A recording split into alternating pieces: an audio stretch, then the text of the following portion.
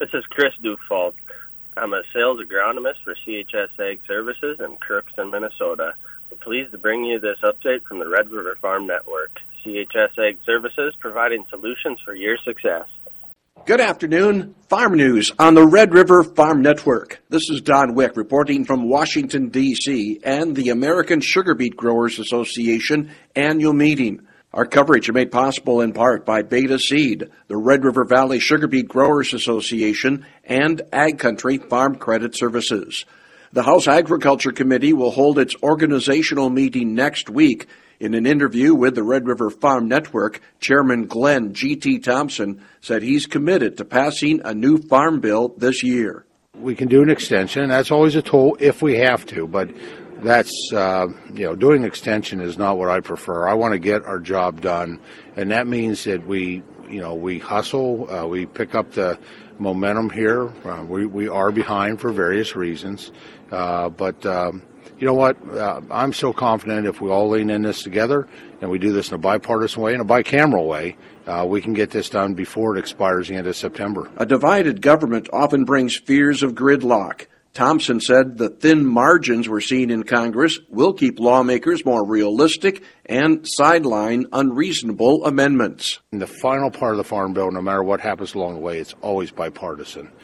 This is a bill that's probably the most important bill for people that eat. Oh, that would be every American that rely on access to fiber, building materials, and energy resources.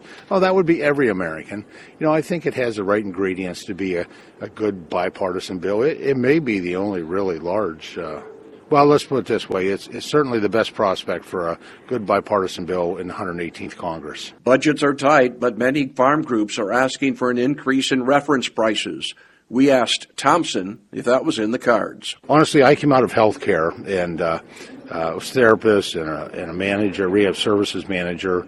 And if I and my therapist team would ever walk into a patient's room without ever talking with the patient or their family and told them what we're going to do with them and to them, that was malpractice. You have to do a good assessment first and a good evaluation. And that's my commitment with the Farm Bill. Though we have a compressed time frame, we need to be listening to the American farmer, rancher, enforcer, the processor, key stakeholders, and then we'll determine what is needed. The House Ag Committee chair was among the lawmakers addressing the American Sugar Beet Growers Association annual meeting this morning. Our coverage made possible in part by Nutrien Ag Solutions and Cess Vanderhoff. I'm Don Wick in Washington, D.C. With more farm news, we turn now to Randy Coonan and Whitney Pittman. All right, thanks, Don. Grain traders are beginning to take note of harvest delays due to wet weather in Brazil.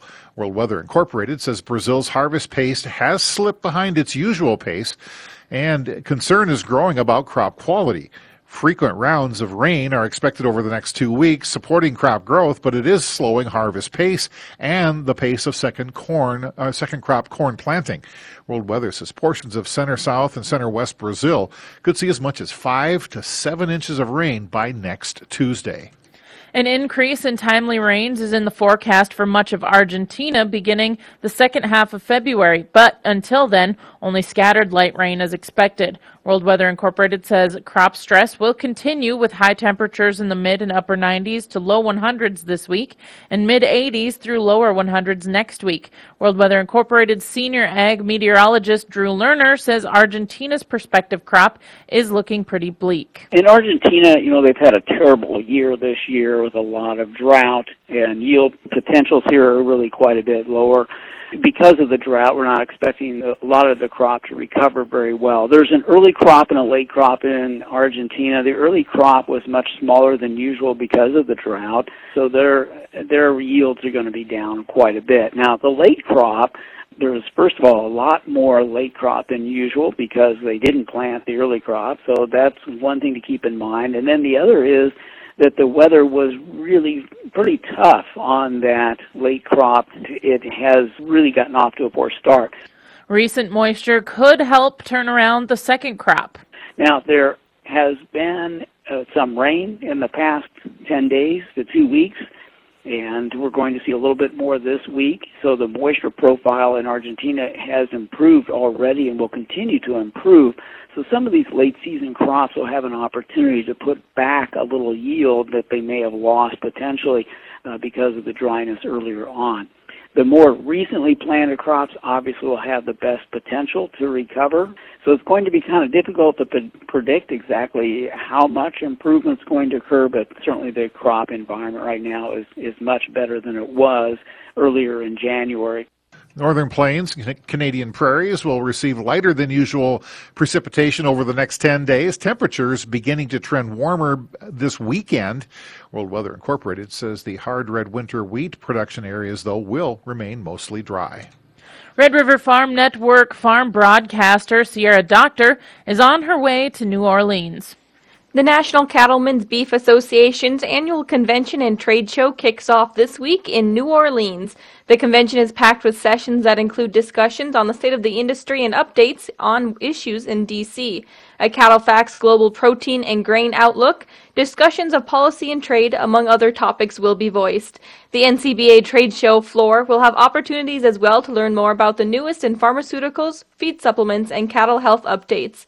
Stay tuned for the coming week as we cover the National Cattle Industry Convention on the Red River Farm Network. Convention coverage is sponsored by Zoetis, Egg Country Farm Credit Services, Minnesota Beef Council, North Dakota Stockmen's Association, and the North Dakota Beef Council, brought to you by North Dakota beef farmers and ranchers through the Beef Checkoff. Reporting agriculture's business.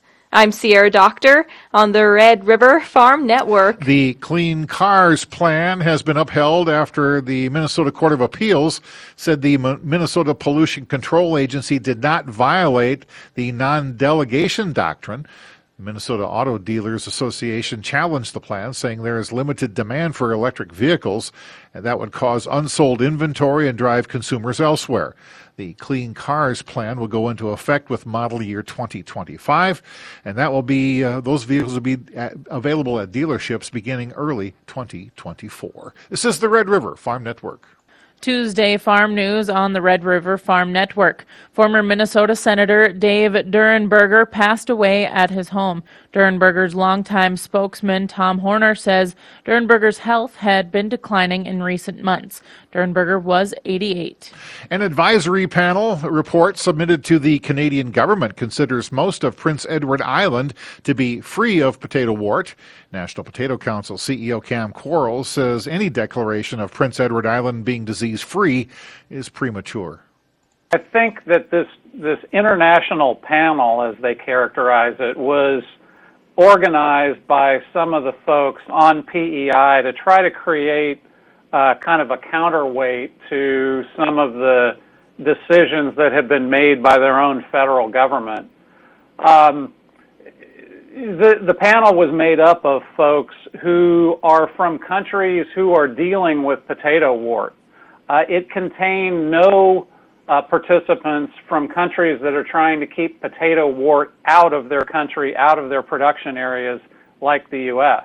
And that report says potato wart has been found in 36 fields throughout PEI, but the advisory panel considers most of the island to be pest-free. It makes the statement pretty strongly that the vast majority of Prince Edward Island is disease-free.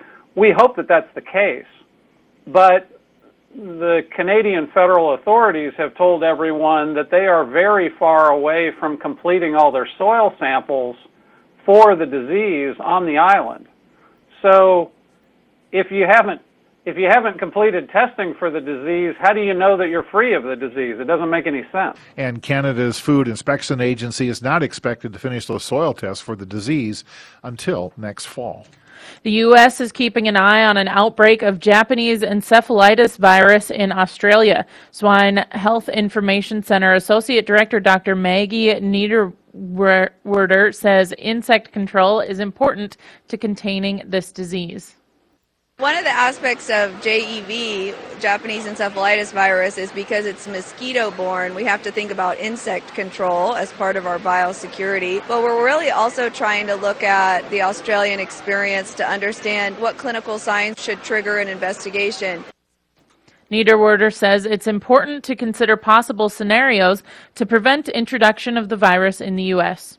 What are the most likely entry routes should this virus be introduced into the U.S.? How would that route be? Would it be through flights? Would it be through cargo ships? Would it be infected mosquitoes? Would it be through migratory birds? So looking at what's the highest risk for entry so that we were able to prepare and also prevent the virus from introducing to the U.S. Highly pathogenic avian influenza has had a huge impact on the poultry industry. We know the disease poses catastrophic impacts on farms that test positive, but it can also greatly impact other flocks or operations.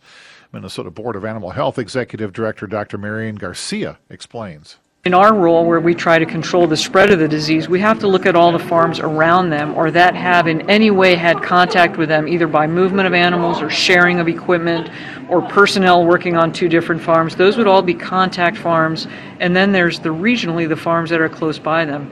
And we're going to have to sample them. We're going to have to check them out and make sure that they are also not infected. And the other thing is that as long as that farm is considered infective, then we have to restrict their movements. So in the example of the 2015 high path AI, 50% more farms were actually influenced, even though they were not infected, than were actually infected. Garcia says preparation, record keeping, and management can help limit devastation of serious infectious diseases. No matter what the species is, the ability for us to trace any connection to that farm, have animals move to or from it, where did they come from, and where did they go? So for example, in the cattle and the bison industries, the Federal Register is open again for comment to require electronic identification ear tags. From a traceability perspective, that would be very helpful. And the other thing is paperwork and documentation. I say paperwork, it's obviously electronic nowadays, but really knowing where your flocks, your herds, or your animals are moving and who else is moving with them. That's an important part of preparation so that if, God forbid, we do get a positive, we can very quickly get it under control. Reporting agriculture's business, you're listening to the Red River Farm Network. Welcome to Inside Agriculture on the Red River Farm Network. Agronomy on Ice returns to Devil's Lake tomorrow for the 5th year. Rock and Roll Agronomy's Jason Hansen says this unique event is designed for fun while being able to talk ag. Well, I think most of us in this area are fairly, you got to do something in the wintertime. And we go to a lot of meetings, and we were just up at KMOT and Prairie Grains Conference. Those are really good events. This is just a little different, and it's probably more social, but you can get into some serious ag discussions or business dealings with folks. There's a lot of people here, so I guess it's probably fun is the biggest thing. Not only is Agronomy on Ice a place to talk ag business, but you can actually participate in the virtual fishing tournament. The website is agronomyonice.com. Anybody interested in attending, all you have to do is show up. But the event is the virtual fishing tournament is you actually fish, but you can fish anywhere on anything connected to Devil's Lake. And there's you download an app called Fish Donkey, and then there's a leaderboard, and you can watch as people catch a fish on the Brevant Seeds bump board Wednesday from sunrise to sunset. We are out here essentially doing ag stuff, tailgating, networking, that type of thing, and we usually end up at Pros Lakeside again that evening. Checking markets before we leave you this afternoon. March wheat Minneapolis, half penny higher now, $9.22. July is 1.5 higher. Chicago March wheat's 9.25 higher at $7.61 3/4. Kansas City March wheat's 4.5 higher at $8.78 1/4. March corn down 4 cents, $6.79 3/4. December's a 1/4 penny higher at $5.90. The March soybeans are 2 3/4 cents higher at $15.38. November soybeans down 5 1/4 at $13.62 1/4. March canola $5.80 a metric ton higher, $5.3370 Canadian. February live cattle 5 cents higher, $158.80. April is down 37 cents. The March feeder cattle $2.17 higher at $186.10. April's up $1.67. February lean hogs are down 2 cents at $75.12. April lean hogs 2 cents higher at $86.55. The Dow Jones Industrial Average currently trading 220 points higher. We're at 33,937. Crude oil market is up 88 cents a barrel at $78.78. Thanks for joining us this afternoon. Have a great afternoon. This is the Red River Farm Network.